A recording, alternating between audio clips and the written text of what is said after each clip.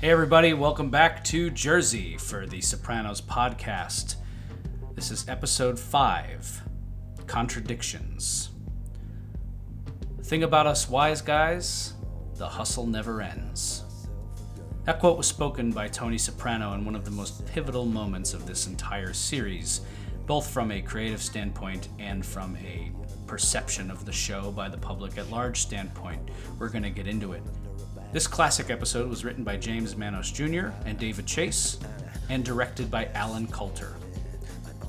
Guys, this is a big one here. I'm Chris D'Amato. I'm Paul Mancini. And I'm Jordan Hugh. And we're at college. This is the first big monolith episode. Yeah, I'm thrilled that we got to college. In fact, I think unfortunately, or maybe fortunately, we mentioned college in some way or another in every single episode we recorded. If not by name, we alluded to it constantly. That's pretty fascinating. We're going to delve into why college is kind of looked at as such a critical episode for the show in many respects. And we're going to talk about why it was possibly we can only speculate, but we're going to talk about why it was James Gandolfini's favorite episode of the show when he was asked during, I think there was some kind of interview during season 6. It remained his favorite episode. I'm going to start off the conversation. Normally I get into plot A, plot B, initial... Well, you know what? Okay, let's do initial gut reactions first, and then I'm going to tell you the first note I wrote. Paul, what's your gut reaction to this to college? It's another episode, maybe referring to the title of our discussion here, full of these great contradictions. There's very funny moments, as usual. There's really chilling moments, and some very tense and frightening ones. David Chase referred to this episode when it worked best as a film noir, and it really fits that mold. It's also, I think, one of the first shots across the bow, though not the last, but certainly one of the best, if not the best, where one of the things that Chase said about The Sopranos, even though there's a long arc narrative, is that he always wanted each episode to be its own in its properties and its approach and the style, so that even though generally episodes are just an hour, you almost get the sense that you've watched something full like a feature film with its own arc, its own narrative, its own structure.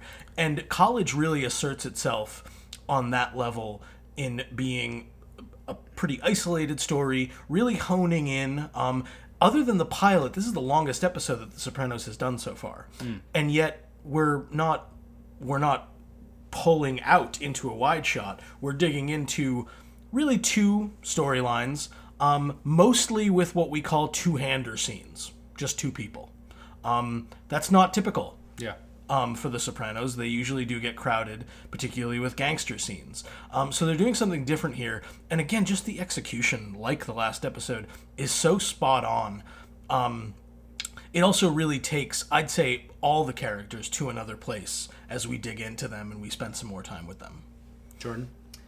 Jumping off of what Paul said, I think College stands apart from so many other Sopranos episodes because it's entirely a self-contained piece. That's pretty rare.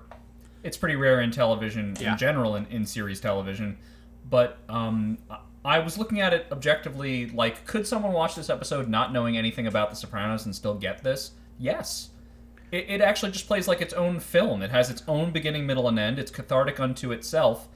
Yes, there are, of course, references to things that have happened in other episodes, but you can just sit down to watch College and watch nothing else about The Sopranos and have this really meaningful, emotional experience. It has a nice light touch when it needs to, but those chase sequences are really compelling, and the predator-prey relationship between Tony and quote-unquote Frank Peterson? Fred Peters. I'm sorry. I totally butchered his alter ego. Frederick Peters, that's it. Yeah, Frederick Peters. Really compelling, chilling stuff, and just a great episode. And then Paul made reference to a David Chase quote in one of our early episodes, in that David Chase feels that The Sopranos could be spoken of as a show about people who have sold their souls to the devil but don't want to deal with the consequences. Well, these are the consequences, and Carmela can't make up for it. And when I used to watch College or think about College, I used to think about how uncomfortable those scenes with Carmela and Father Phil made me, but now I see how important they are and how much they support the A-plot. So it's a great episode. It really is. It's masterfully acted, masterfully written. The directing is so good. Alan Coulter just destroys it, and I mean that in the best possible way.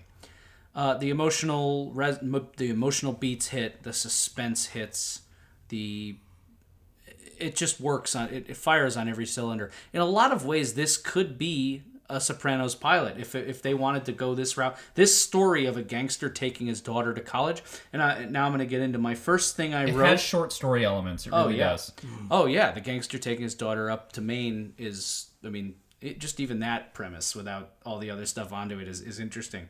But I wrote, this episode is The Sopranos. This is what the show is. It's about these life and death stakes of Tony's lifestyle and his business intersecting in interesting and contradictory ways with the family. So good. There's so much to tackle here. Where to even begin in this episode? Well, that's just it. There's so much going on. On the surface, there are two plots. It's what's going on at home and it's what's going on in the college trip. But there's so much else. As far as where to start, let's start with, as far as I'm concerned, the first bomb drop. And that is Meadow and Tony in the car. And she, we get in the first scene, they have a very touching scene outside of whatever college they were at. Bates is the first one. Bates is the first one. Yeah. And they're just kind of talking about it and shooting the shit. And Meadows starts kind of prying a little bit into Tony's background, some stuff she didn't know maybe about his education, but you get the sense that she's harboring some curiosity and questions. Something is weighing on her. And then the bomb is dropped in the car. Dad, are you in the mafia? And his reaction is that's the last thing in the world Tony was expecting. Sure. So let's start there. Let's start with that scene in the car and what our initial feelings are on all of this. First of all, it's a tribute to Alan Coulter that he visually works it out perfectly, because you see Meadow make the decision. You see Meadow decide whether they're going to listen to the radio or chit-chat about Maine and the weather, or what Tony thinks of XYZ college. She makes a decision to ask him this bigger question. This is also largely an episode about what we call, I guess, false faces. And it's important, again, we mentioned how it could be a standalone, but in the last episode, Meadow's approach to this very question was not only not openly questioning, it was cynical. She looked at AJ and said, "You're so naive sometimes." It was as if she had already made peace with the fact that the dad's a gangster. Yeah. So she's not asking the question because she doesn't know. I think we're talking about confession in this episode and hearing confession, and I think Meadow wants to hear Tony say it. Because what we're talking about is their relationship and the particular power of it. And part of the complication in Tony's life, much like the fact that he has a smart wife, is that he's got a smart daughter. She's like him. She's shrewd and she's clever. The fact that she's smart is the only reason they're visiting these prestigious colleges anyway, which is why he gets into trouble in the first place. And it's a perfect setup for what you talked about how this is what The Sopranos is, trying to balance these things out. As we talked about in the last episode, sorry to say this, if Tony was on a trip and he had to murder some guy and he had to somehow deal with AJ, that episode would be 10 minutes long. AJ, here's a porn mag and here's some beers. I'm going to be back in an hour. Over. That doesn't work with Meadow. Yeah. So we're seeing the difficulty of wearing these false faces in different scenarios. Oof. Yeah. Jordan, how about you? Thoughts on that? I'm just going to try to commit myself to just answering your question, because if I start waxing philosophical about all the different aspects of this episode, the episode that we're recording right now will be 4 hours long. So you asked me what I specifically think about the scene in the car with Meadow, Dad, or you in the Mafia. Our focus for this episode is contradiction. And David Chase, you alluded to this in an earlier episode, Chris, said, these characters are hard to write for because they're lying 90% of the time. Yeah. Tony is lying almost 100% of the time in college. There's almost nothing he says that is true. Dad, are you in the Mafia? His response couldn't be more indirect. It's a stereotype. It's offensive. There's no mafia, he says at one point. There is no mafia. And then eventually, some of my money comes from illegal gambling. Or whatever. And then the heartbreaker, a line from Dr. Melfi. How does that make you feel? Yeah. He's using what he's learning in therapy to deflect and to lie to his own child. Yeah. And the heartbreaker, which Paul has already gotten to, is that she already knows. She knows the truth. She knows the information. And the look of disappointment on her face couldn't be more clear. She just wants her father to have an honest moment with her, and she keeps using little tidbits about herself as bait. Hey, Dad, I did speed. They say Bates is like the most money you'll ever pay for contraception. This little bit of bait to just try to get an honest moment with him. She's trying so hard. She already knows. She already knows everything about her dad. She's seen it all on the internet. She's kept her open eyes in that household, and he refuses to have an honest moment with her, and maybe can't. This is a fun theoretical. Let's just say that Tony's response was dead honest, and he just came right out with it. Would that change anything for Meadow? If he had been honest, and B, to have everything she kind of already knows confirmed? It's a very good question. I think that, to piggyback on what Jordan said, people are lying so much that I think it's hard to tell the full truth in any scenario. We'll have plenty to say about Father Phil, but Meadow, in that same scene that you asked about, also says to the dad, she says to Tony, "Don't start mealy-mouthing." So he's deflecting. I don't know that it would make much difference for Meadow. I think that, again, such a brilliant aspect of this plot is, what do you do after? What do you do after you've confessed? Even if you sort of half-heartedly confessed. Because he tells her, I think in essence, even if he sidles up to it, he's telling her the truth. But where's the drama going to go from here? There's an even more direct confrontation with his gangsterism. I'm on this trip, and I got to kill this guy. That's good. That's good writing. You set it up in this scenario where it's like, oh, well, where else is it going to go? Oh, it's going to go to an even crazier place. I mean, I think that, but it's a good question. I think that we're talking about a connection here that's difficult, and it is tenuous. Meadow is about to go through this rite of passage. Is she going away to college? Is she going far away? Carmela does not want her on this Berkeley kick, which would send her, presumably, across the country to California. And we didn't discuss this when we watched the first episode, but we got those ducks. Yes. And they come back in this episode. In a big way. And the strain on Tony's family, but also that imagery of the rite of passage of the ducks learning to fly and leaving the nest is front and center. So if Tony just turned to Meadow in that car and said, "Yes, I'm in the mafia, and moreover, I'm basically the head of a mob family," it certainly wouldn't surprise Meadow to know that. We suspect she already knows pretty much everything. It would profoundly change their relationship in that it would be more honest, and the two of them would be closer. It would change the show. He would have a more earnest father-daughter relationship with Meadow. I feel a lot of Tony's parenting is roleplay. I don't see a lot of authentic parenting going on when I see Tony's, at least his early scenes with his kids. He's trying to be what he thinks a dad should be. Yes, for sure. And we've discussed this on the show before, but, the father is almost the false face for Tony, and the gangster's the real face. That's not always true, and that is too broad a brush to paint Tony with. Yeah. Obviously, he's a much more complicated character, but you see him... James Gandolfini is just a monster actor, and you see him really... He almost says it. He's testing how much he can tell her. Some of my money comes from illegal gambling. It's with a certain resignation of, like... He gives her the look, like, come on,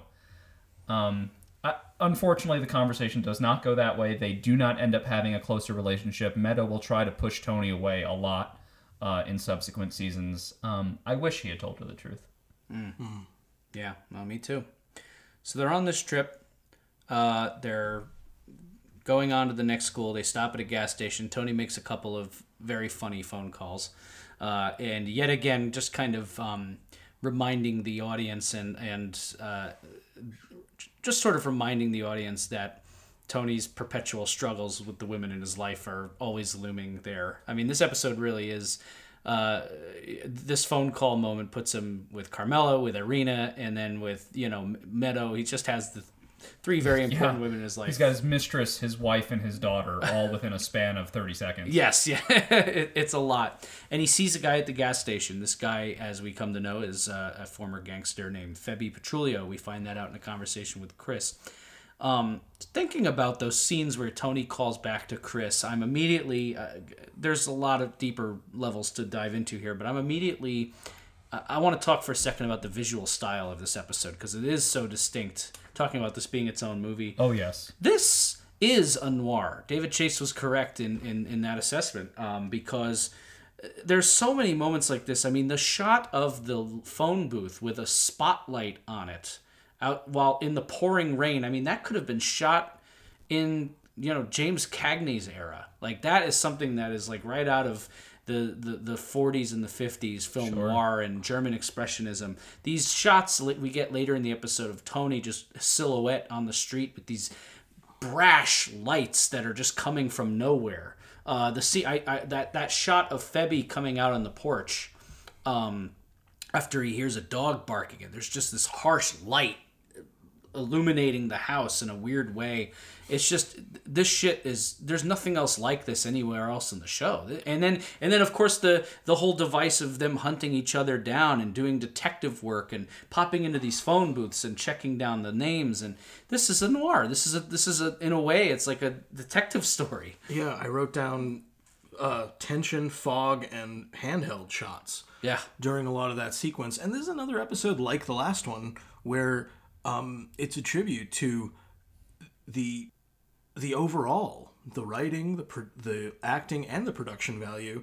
There's a wonderful shot at the end of an empty hallway. It reminds me of like shots from Taxi Driver. But yeah, I think it's definitely noirish, and it underlines that mood. The lightning, the thunder, it's also dramatic. There's also there's a biblical element to this episode, not just because of Father Phil, but Father Phil has this great line that is oft-quoted by many people in the clergy, just that, the whole world is God's house. He sees everything. This episode opens with the sound of these big bells. Oh, yes. And Tony looking up at the sky, something he will do 2 more times in this episode of just kind of being like, where am I? What's going on? As if some force outside of himself sits in judgment. We have more biblical imagery or references, or it could fall under the umbrella of film noir as well. The world in New Jersey is in a constant storm. It's just raining in Jersey the entire episode, daytime, nighttime. Everyone has the flu. Carmela, Dr. Melfi, very strange circumstances. The priest comes in out of the storm. In Maine, essentially America's, kind of vacation land, things are bright and cheerful and happy, but the noir characters from the rain scene are lurking around. Yeah. The 2 mobsters. And just to hone in on Febby Petrulio for a second, again, wonderful performance by that actor. Yeah, he made the most of it, certainly. I thought he was terrific. And just to see Tony lumbering through, like, the Maine wilderness, going to, like, these cutesy souvenir-type shops, the hardware store, the travel agency. Cigar hanging out of his mouth. Yeah, just totally out of place. Yeah. It was beautiful. The symbolism of it is really profound. And as I was looking at Febby Petrulio, this is exactly what I thought. He doesn't wear glasses. You think he does? Yeah, there you go. It's look at that hairstyle and tell me you don't think of Superman. That hair is super deliberate. The glasses are super deliberate. They're going for a Clark Kent type of thing. Oh, wow. And they've combined it with a guy that looks physically like a mobster, and they've given him clothes that are ill-fitting and like too Maine. The guy is trying too hard to be Frederick Peters.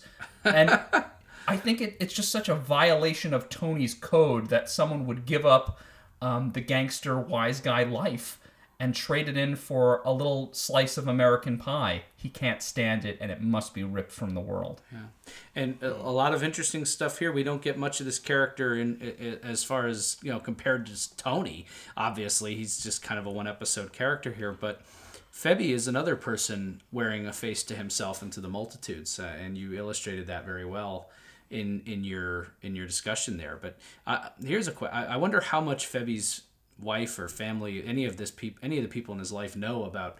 Well, I guess okay. So supposedly he goes around talking about his, lecturing at colleges, and there are former mobsters out there that do that. I think most of Michael Francis. I don't know if you guys know who he is, but he's one of the wealthiest, youngest He was one of the wealthiest mobsters to find success at such a young age. He ran a massive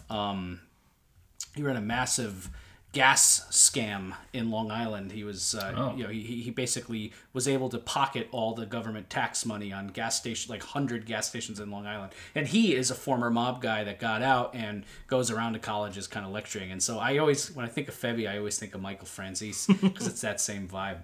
But very interesting character, very unique looking. I really love that you worded it like that, Jordan. Let's move for a second here into what's going on back on the home front. First thing is, as far as firsts go, this is a character that's going to be with us in the Sopranos universe for a while. This is Father Phil. The character was in the pilot, but played by a different actor and not really featured.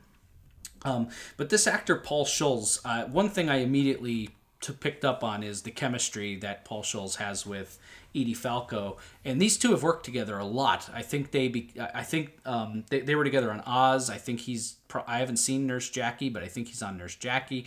They clearly like each other in real life and feel like they have some kind of chemistry and work together well. But he's great. You immediately get the right vibes off of him when he gets in the house. You know quickly who this guy is. Oh, yeah. Another deeply uncool character, by the way. Yes. Oh, I wrote... He says word up at one point. Oh, yeah. The word up. I wrote something here about just... He's like an intellectual, but like also a total dope. You know, he's a dork. He's a dorky priest. But... Father Phil is... Yeah. I think it was... I believe it's... Jean-Ralphio on Parks and Recreation. I can quote scripture and literature as well. Who described his sister Mona Lisa as the worst. That's what I think every time Father Phil comes on. He is the worst. But interestingly, I remember actually watching this episode with you guys, and Jordan and I both were, I think, audibly like, scoffing when he would speak. But there is something to this because, as we frame this deeply uncool character, is one of many who's wearing a false face. Yes. He's just not good at it. He can't... he's good at it to a degree that he can enunciate what I call this pablum, kind of this unsatisfactory drivel, given the moral difficulties and contradictions of this episode and this world. But when it's time to hit the music, when it's time to do this, when he's gonna like lean in and kiss the mobster's wife or not, he literally can't stomach it. He runs and pukes. So I think that, and we'll come to the Hawthorne quote, but I think part of what this episode is about is no matter how good you actually are at it, the moment will come when you get bewildered as to which is true. Tony's moment just kind of comes after he has worked out some of the plot details. And Father Phil doesn't do good with any of it. The last scene that he has with Carmela is one in which Carmela expertly puts her mask back on. And Phil is still fumbling around. Yeah. It was one of the greatest temptations ever for him, Paul. I know.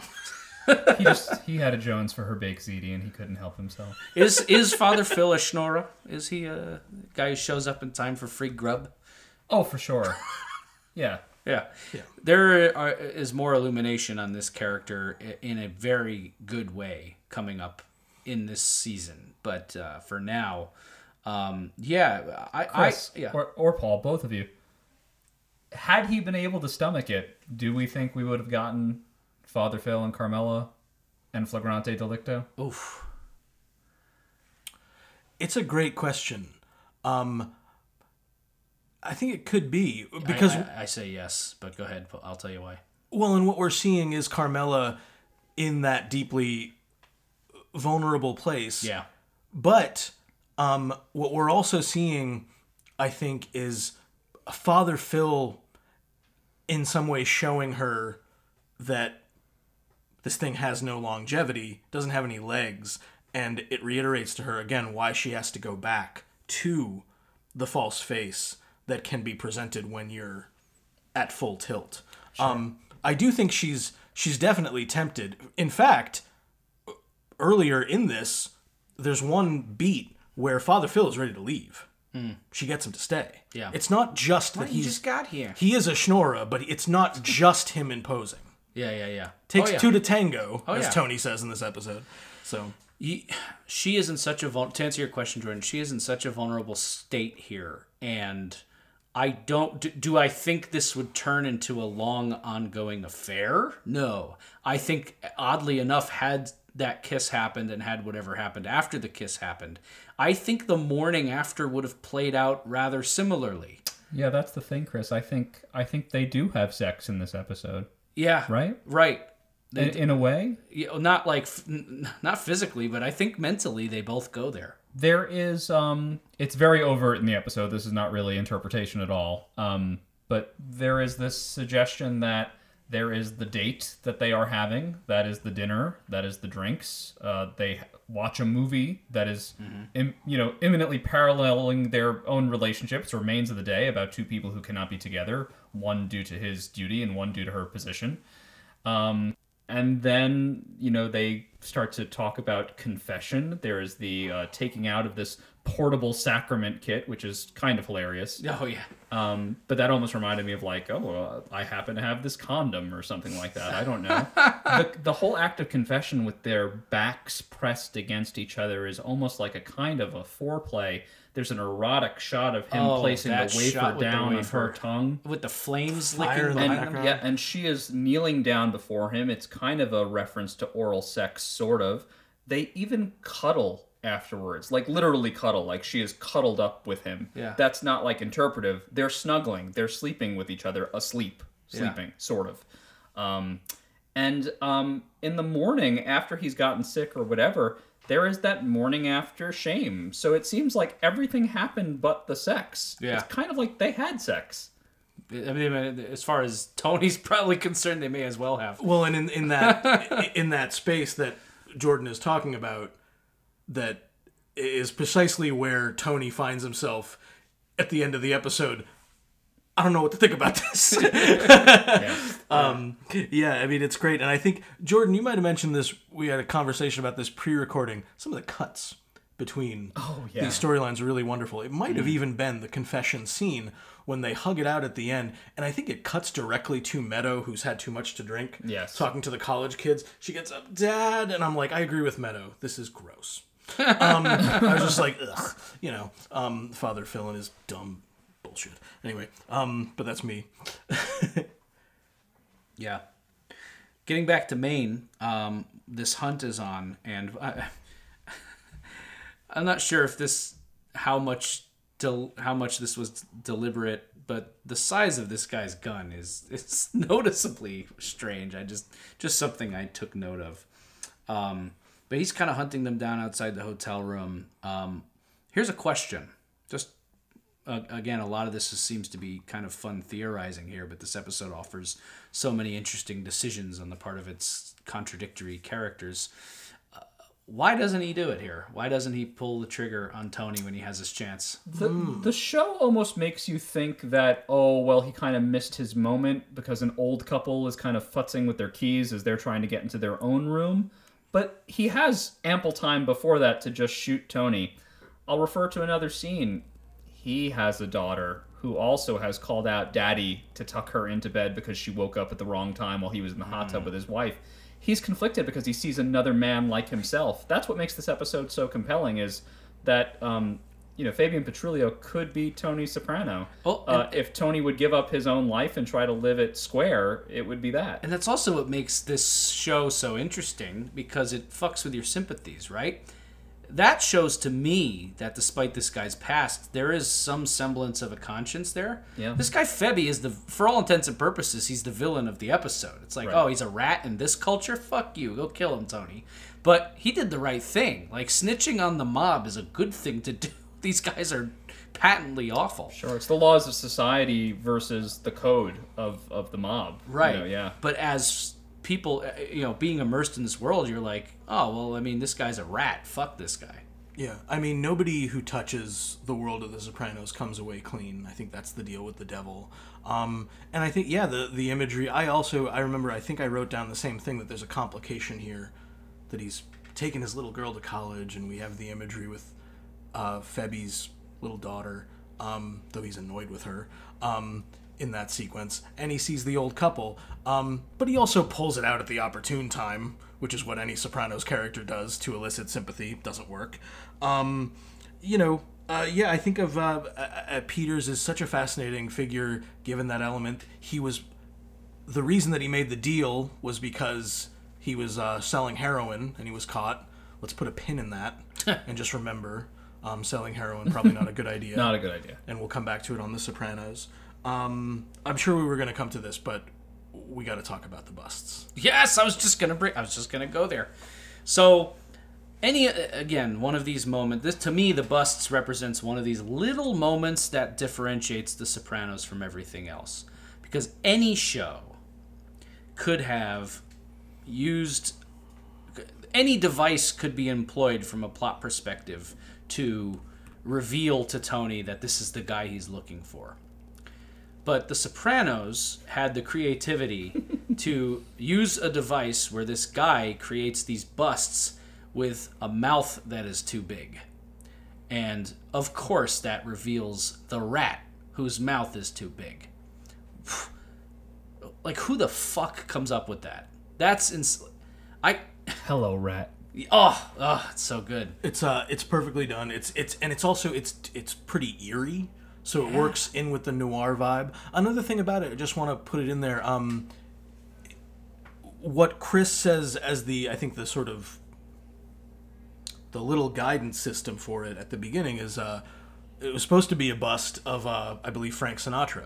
Yeah. Italian American hero, the iconography of the gangster and the brilliant performer. And Chris says, supposed to be Frank? I thought it was Shaquille.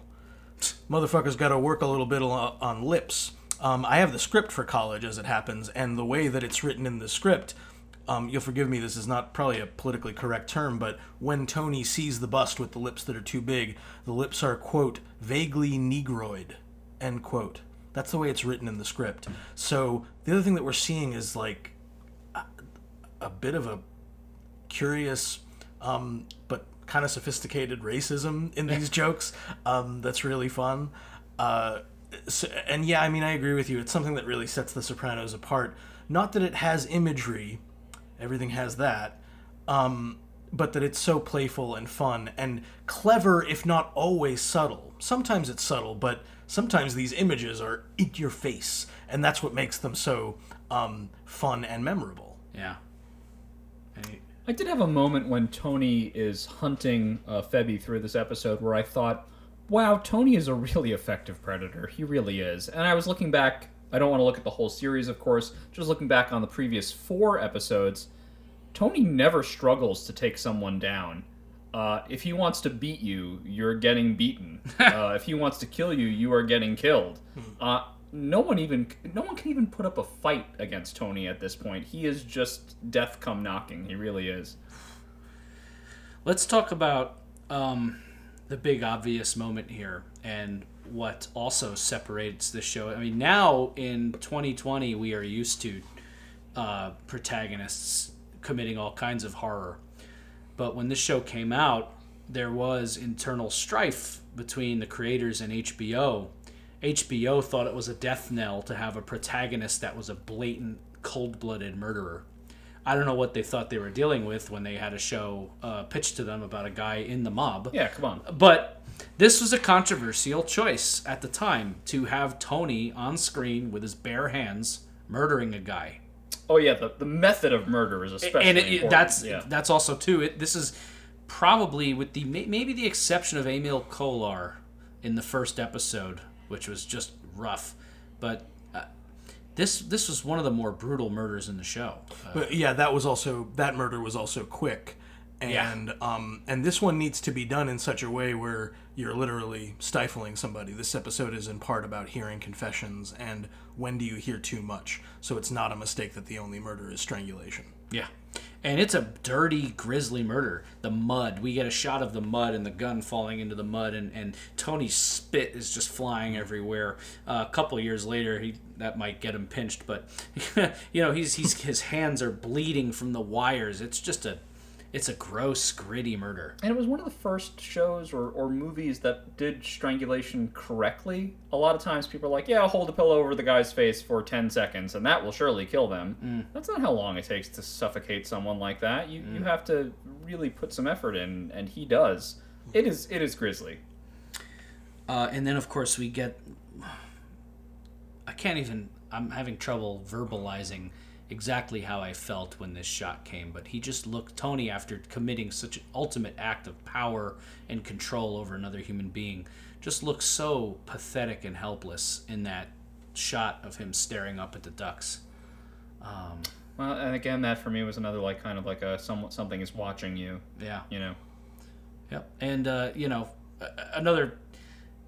He, just alluding to the ducks again, there's going to be plenty of duck allusions in the show, but that little wind spin thing with am I describing it right? He outside the travel office, there's this little duck pinwheel thing, yes. And the wings kind of spin around in the wind, and I don't know, just not by accident, obviously. Oh no, there's no way nothing is by accident. Yeah. Right. Another interesting element too is this guy Febby is a snitch to his core.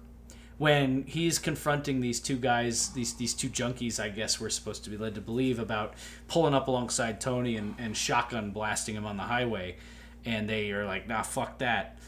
He threatens to snitch them out. That is this guy's MO. So in a certain way, we know in that moment too that this is his fate. This guy is going to go down as a rat. Look at how this episode is framed. Febby is the villain in this episode, not just because he's against Tony and because he's a snitch, but because he tells the truth. Our good characters lie on this show, and the better liar you are, the more good you are in everyone's eyes. Tony lies, I said at the beginning of this, almost 100% of the time in this episode. More lies are coming in what we're about to discuss next, his last conversation with Meadow. Febby threatens people with the truth, and it's because this guy tells the truth that he is the villain. Wow. Right, and he'd be threatening to reveal the false face because this guy is, whoever this guy is also a volunteer fireman, but has this this dark underbelly of addiction and I guess burning down shit like the historical house. Which I guess is that's the worst thing you can do in Maine is burn down a historical house or I don't know, sink a pontoon boat or something. Yeah. So I want to talk about some of the scenes that kind of close the loops, so to speak, in this episode. One of them is the scene between Tony and Meadow, and the latter Tony Meadow car scene, where she really confronts him and sees the mud on his shoes and sees the cut on his hand. And more lies. Yeah, mud on his shoes. I had to go around back. I left my watch in the restaurant. Yeah. Cut on your hand. I cut it on the screen door. Dad. She knows what's up. She might not know exactly what's up. She's putting two and two together with this stranger that he saw, some guy from the old days come calling. Yeah, it takes two to tango. She, as you mentioned that, Paul, and I feel for Meadow in this scene. I do. Meadow is an up or down character for me. There are very often moments in this series where I'm just going to be like, man, fuck Meadow. There's other times where I really feel for her, where she is and what she was born into, and how someone of her intellect and talent plugs into all of it. But I really felt for her here. She is just so desperate to hear something real from her dad. And I don't know, do you think she knows?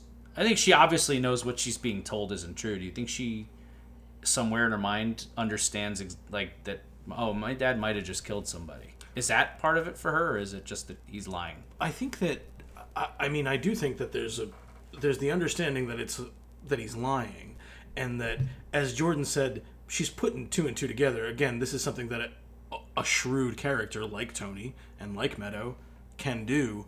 I also think that, much like another morning after scene, we've come to the end of the road here, and I don't think people want to hear any more confessions. Carmela doesn't want to hear it from Father Phil. Now, Meadow does want to hear the truth from her dad, but when he won't, I think she kind of makes peace with the false face.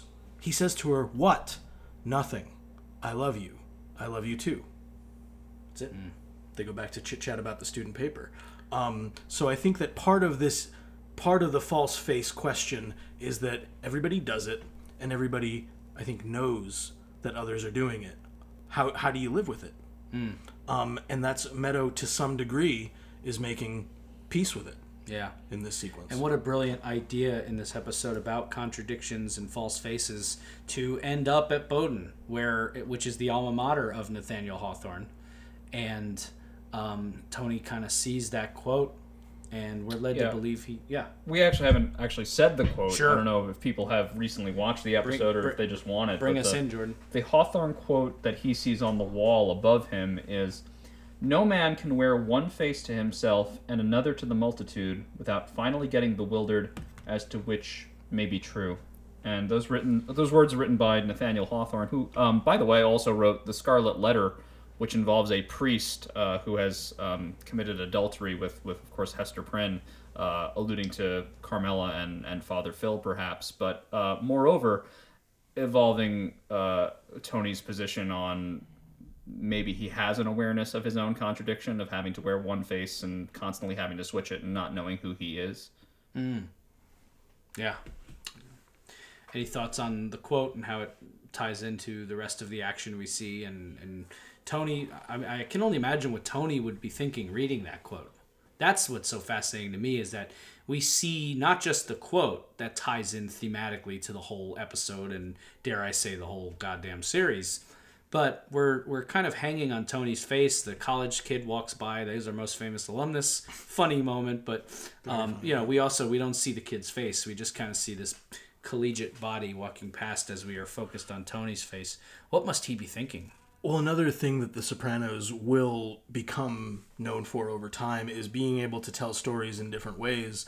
And the stories that they're telling are so compelling, the characters so rich, that you can have a quote on the wall, a kid walks by with a little notation on it, and just Tony's reaction is enough to guide you.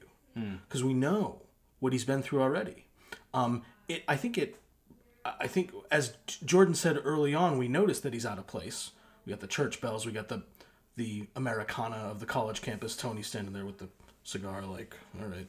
And he's out of place the whole episode. And then he sees this quote. And again, looking pathetic. He's totally dominated in that shot. Right? He's sitting in this big hallway. And then he's looking for all the comforts of home. When he gets home, he's like, finally, the blessed ordinariness of things. Let me get the gabagool out of the fridge. And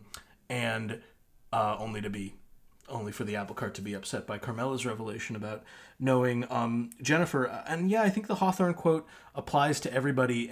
But no matter how good or bad you are at wearing the faces, I do think you will become bewildered at some point as to what the truth is. Sure.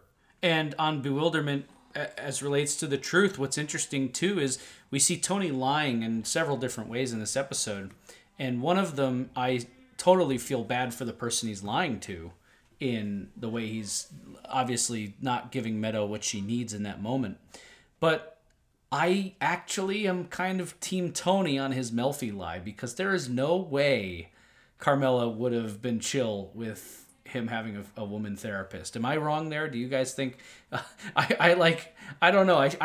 Maybe I don't justify the lie, but I can see why, with Tony's specific history, he would lie about Melfi being a woman. And why that, and obviously I know why that would upset. It's not healthy for his marriage to keep withholding information like that. He needs to have more honest conversations with his wife. Do I understand his decision to hide the fact that Melfi is a female psychiatrist? Yes, of course. But yeah, I mean, and that obviously upsets her to no end, and rightfully so, as she's been lied to again by Tony, and with his history now has reason to believe that there's more there than therapy, which, in an odd way, there is, although not what she thinks it is. Another clever thing in this episode, I think, is that for the most part, up to this point, Melfi has been sort of a spiritual guiding character. She's in this Greek chorus, if you will, of the therapy room. Last episode, we got to know a little bit more about her, but she's guiding us through these complex dark nights of the soul and that sort of thing. In this episode, she's in one scene and it's pure plot. Melfi, yeah. Yeah, it's right. like, I got the same fucking stupid flu that Carmela does. I'm a woman, and that's another thing that it sets Carmela off. And yeah. Carmela's already in a vulnerable position, being sick and be not feeling well and that sort of thing. So it's a great little plot device. And it's really amazing that Tony was able to kill Febby with Carmella's pencil up his ass.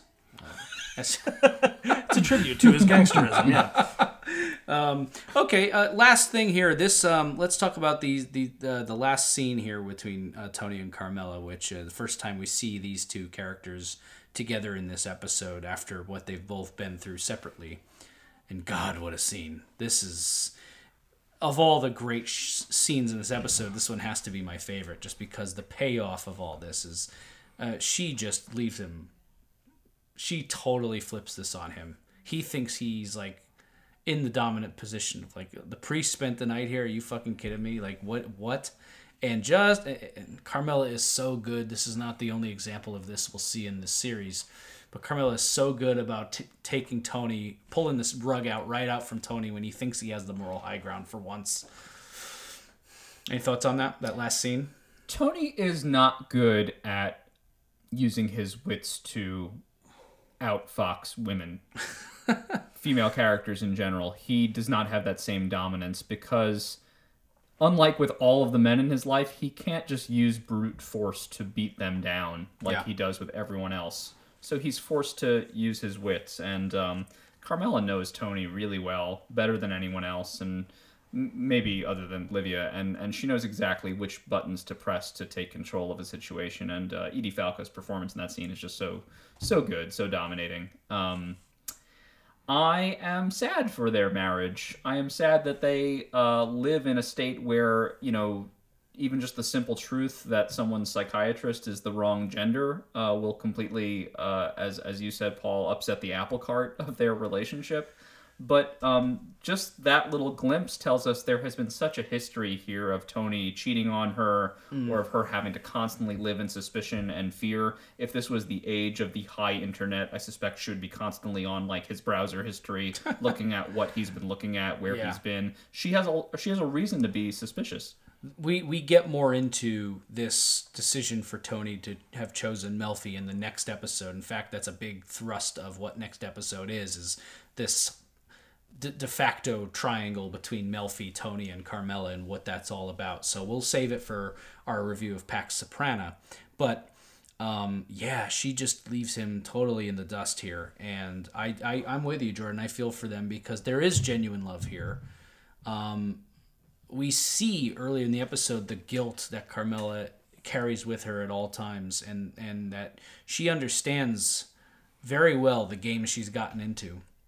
And it is because of her love for Tony that she is still involved. I don't doubt for a second that as much as Carmella benefits from this marriage, I don't doubt for a second that there is genuine affection here that is getting lost in their history and all that's going on. Just a personal thing. I get it on Tony's end too, because I don't know why, but there is something to that. The gender of your therapist. I have been in and out of therapy various times in my life, and I don't do as well with male therapists. I don't know why that is. That's a thing that's just like for me. But all of my most successful and comfortable therapy interactions have always been with a woman. I think, and we'll be able to dig into that when we talk about the next episode. I think that the last scene for me is definitely big for a couple of reasons. One is that this is really the first episode where Carmella hasn't been reactive. She has her own story. It's away from Tony for a lot of it, then it comes together at the end. And there's, as always, there's some funny bits. The Monsignor Jug headline kills me. Oh, yeah. What'd you do for 12 hours? Play Name That Pope? That's a great one, too. And again, I think that this is an episode about this struggle between people wanting to hear your confession and possibly even coercing it out of you, and people wanting you to shut the hell up. And Tony's like chasing after Carmella. She doesn't want to hear it. And there's this eerie silence with this long shot of the hallway that, again, reminds me of the old 70s movies, like a shot with Travis Bickle in Taxi Driver on the phone, and it pans over, shows the empty hallway. And then Gold Leaves, this musical selection that plays us out that maybe is about the fall in Maine, but there's no lyrics. No lyrics. We don't want to hear any more confessions. Nothing. Very good. Any final thoughts, guys? I think we've gotten to a lot of the heart of what this episode is, but I know there's, like you said, Jordan, we could really do a 4-hour. We could do another episode on yeah, College we could Alone, do. We could do another whole hour on this one. But if there's any other important ideas, comments, scenes, characters. Sure, 2 things for me. One is this great moment from Carmela where she does confess to Father Phil, and she says, I've forsaken what is right for what is easy, allowing evil into my house. I wanted a better life for my children. I wanted money in my hands. I wanted this house. My husband, I think he's committed horrible acts. It's just a matter of time before God compensates me with outrage for my sins. And that is the transition that leads into the murder of Phoebe Petrulio. Carmela is a really insightful character, and she's a really guilty character. She feels shame. She feels guilt in a way that is more keen than how Tony feels it. And she is able to read the telegraph of what is coming much more than he is able to. But Tony does still feel that judgment, even though his is at a more symbolic level with, at least to him, apparently lower stakes right now. The other thing I want to look at is the title of this episode. The title of the episode is College. Just on the surface, I'm taking my daughter to college. Yes, the gangster takes his daughter to college. It would be a great Raymond Chandler short story noir, right? Yeah. But it's a little bit more than that. It also it touches on Tony's own education in terms of, he admits to Meadow, look, my father and my mother, my parents were working class people. They didn't put an emphasis on education. I had a semester and a half at Seton Hall. He couldn't cut it, ultimately. But yet, he is always still drawn to philosophy, to art, to literature. It's like these things are still going to be pulling you and forcing you to have some level of introspection regardless. So even though Tony is in America's Vacation Land doing some gangster shit, God is watching, Nathaniel Hawthorne is watching, the halls of these institutions are watching. There is this sense of judgment that is here. So it's not just toothless confession and the truth that are threats in this episode. There is an external deus threat to Tony's well-being that is kind of waiting for him, and it's waiting for him in the halls of these institutions of higher learning. It's waiting for him in the sky. God, that's so amazing. We're going to come back to that. I'm going to mark that specific line of thought. I'm thinking of several moments much later in the series. Sure. The series starts on it. Yeah. It starts with him in that waiting room looking at the statue of what I think many people refer to as the goddess, and his being perplexed at what this thing is. And Tony's relationship with art, literature, higher pursuits, college, philosophy, religion, all these things, these are the things that damn him ultimately. God. I feel for him. He would have had a very different life probably if he was able to hack it in college. Because he is a smart guy. He's not a dummy.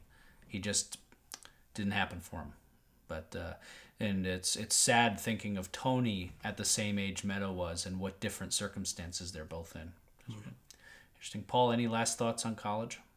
I can't do much better than what was just said. I think that, and this concept of Tony's ongoing education is powerful. I also thought that colleges and the Catholic Church are both these old institutions. And it made me think of actually talking about our first episode with the American iconography of the gangster existing outside institutions.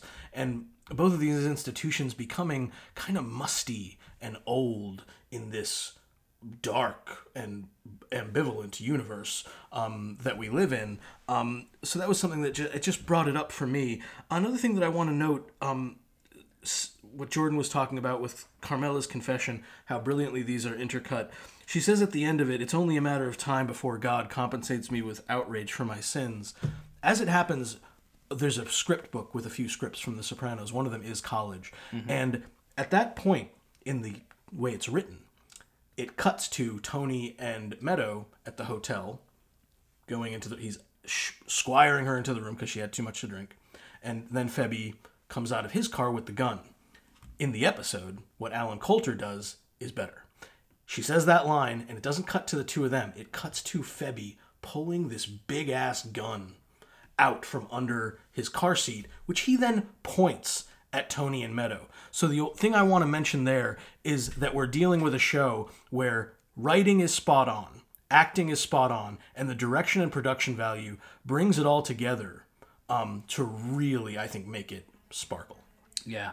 What I love about this this kind of threesome here, guys, and the way we both thought about this episode is, and the way we all kind of thought this out is we're kind of, I think we all, as is the case when you watch something a bunch of times over and over the years. College is an episode we probably have all have seen, maybe more than many of the episodes of The Sopranos, is that you just get different things out of it each time. And I love the philosophical and thematic breakdown that you were giving, Jordan, and I love the like me, I was focused so much on the cinematic elements, the cuts, the shadows, the lights, those scenes with Chris at the phone booth and the imagery. There's just so much to pull from, guys, and you all did a great job on this one. I love College. It's a great episode. As a personal favorite, we were talking, it maybe doesn't make my top 5, but I can see why James Gandolfini thought it was the best, and I can understand that. In a way, this could have just as easily been the pilot, and there is mastery at all levels of this, from costumes to editing to the way it's shot, the way it's written. It's just expertise at top level across the board with this one. There's a reason it's a classic. Guys, I want to thank you all for joining us. This was the Sopranos podcast. I'm Chris D'Amato. I'm Paul Mancini. And I'm Jordan Hughes. And we will see you next time for Pax Soprana.